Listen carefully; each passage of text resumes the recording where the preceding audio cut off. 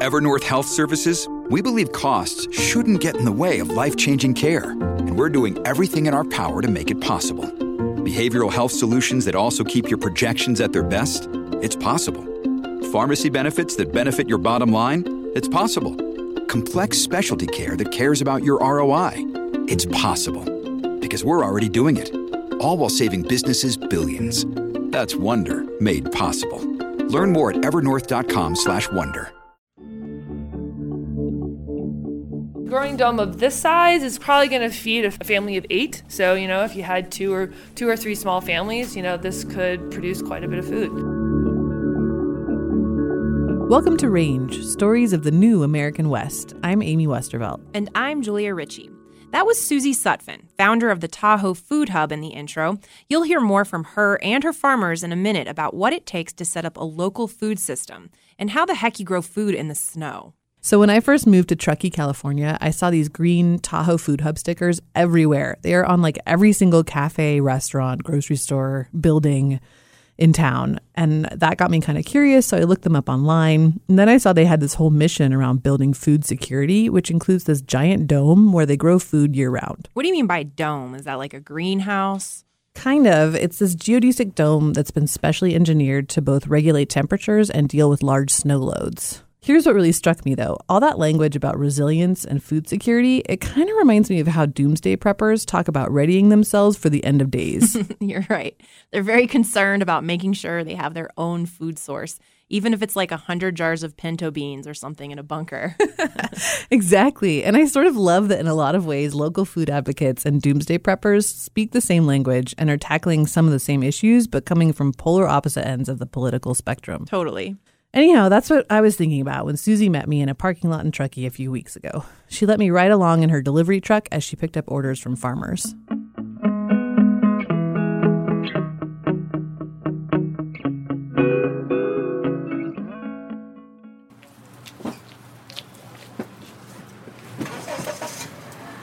So anyway, where are we going? We are headed over the Downer Summit down to the Sierra Foothills to pick up food from our local farmers. I should note here that there was a storm that day, and Susie was really worried about getting down and back before it got ugly. When she spotted that I was like 8 months pregnant, she was a little disappointed that I might not be able to help with the loading quite so much, but she hit it well. Knowing you probably helped anyway. I did. I was tossing around boxes of mandarins like a champ. So I was talking to her on the way about how she kind of got into this whole thing in the first place. And she told me this story about how she was working for Patagonia and then she got involved in an environmental film festival. Eventually, she left Patagonia to work with the film festival full time. And that was right around the time that all the big food documentaries were coming out, like Food Inc. came out, all these other ones. And all she the said ones that like make you not want to eat beef anymore. Yes, all the like poor sad cow movies. Yes. And she said that being part of the film festival, seeing all these things and seeing how these movies actually helped to change people's behavior got her really obsessed with the food system.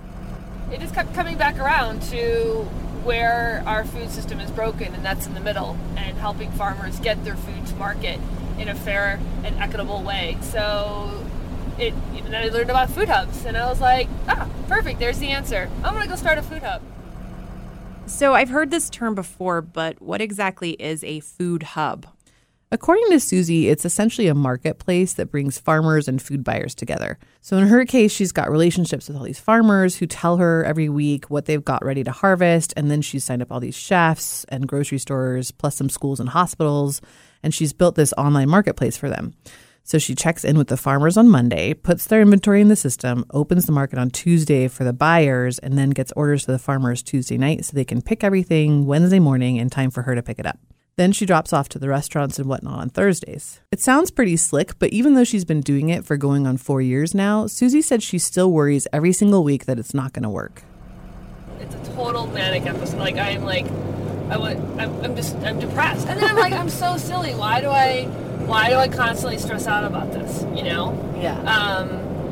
But I do. That worry seems extra unnecessary when you hear how happy her customers are. We heard from both farmers and buyers, and everyone seems pretty pleased with this system. Amy Cook, Summertime's Bakery and Deli.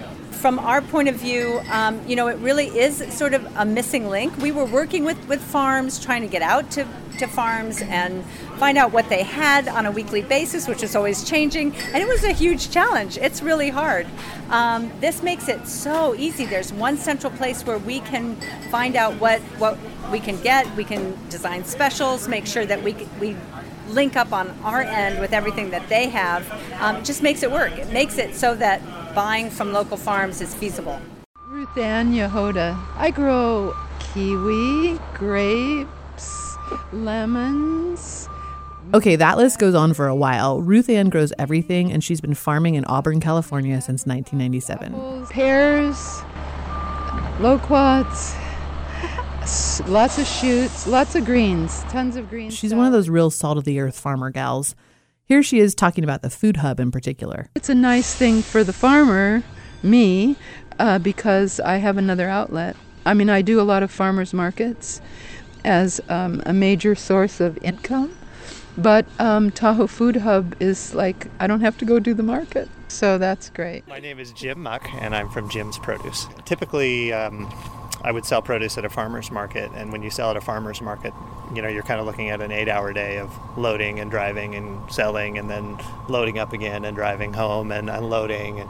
And with something like the Tahoe Food Hub, I can move larger quantities of produce. I pick it and deliver it, and I'm back at my farm in like 2 hours. It's a lot more efficient in terms of my use of time. I still do one farmer's market a week on Saturday, but I used to do like 5 farmers markets, and so it was very hard to get any farming done when all I was doing is going to farmers markets. That's interesting. I knew people weren't getting rich off farmers markets, but I didn't think about it being such an economic challenge for farmers.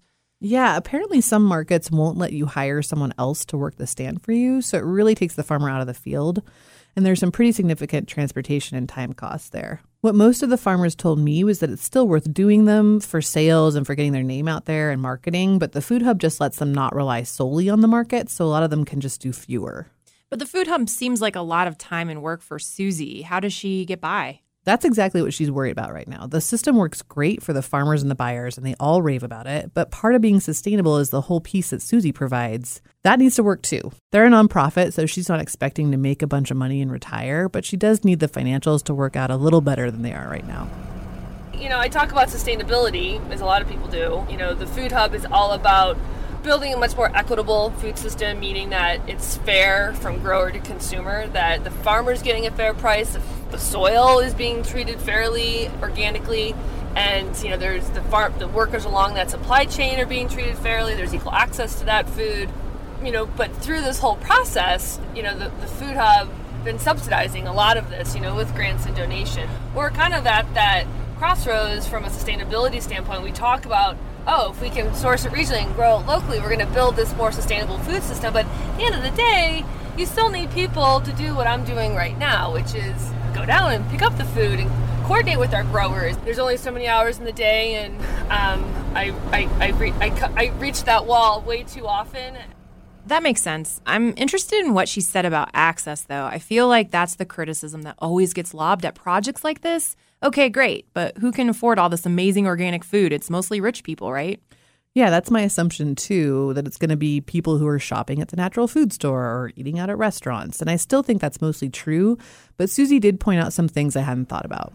There's so much food waste in this country. I think that's where people, they're not smart shoppers. They go in and they buy a lot of food, and a lot of that food goes to waste. The food waste thing is huge. There's some crazy stat from a Natural Resources Defense Council report that came out a couple of years ago that we end up wasting 40% of the food we grow in this country. Totally. This is something I'm really determined to get better about. I have this weird obsession with having a fully stocked fridge that I really need to get over.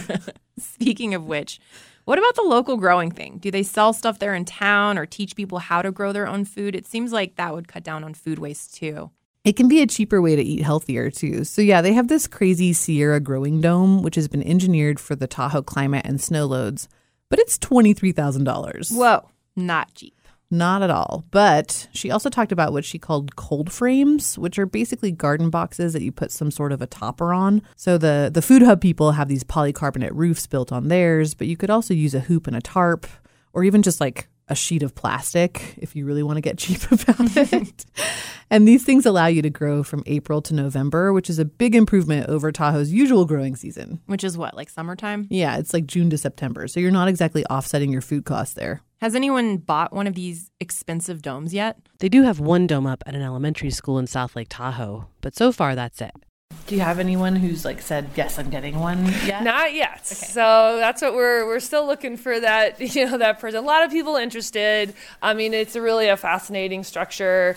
The engineers, Pooja and Ugar Parsons with Growing Spaces, have put so much thought into the design and bringing it down to how we can, ultimately save costs in building something like this. Seems like maybe some of the resorts or the school district or some local towns would be more likely to put one of those things up, or maybe a really wealthy family.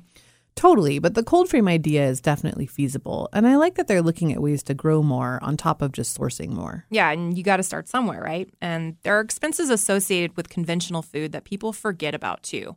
Health impacts, trucking it from hundreds of miles away. Totally. And I think helping farmers make ends meet is important too. Plus, they're growing some damn good food. I went home and ate like 10 mandarins. I bet you were hungry after all that truck loading. I have to admit, I was pretty tired and pretty hungry. And Susie said we only picked up about half of what she'd do on an average summer day. Anyway, so what's on deck for our next episode? Oh, man, jazz hands. I got to play dress up with over 1,000 vintage showgirl costumes. And the woman whose collection it is told me some really fascinating stories about the whole history of that industry and what it means to the West. I'm really excited for that and a little bit jealous. Once this baby's out, I'm going to go play dress up.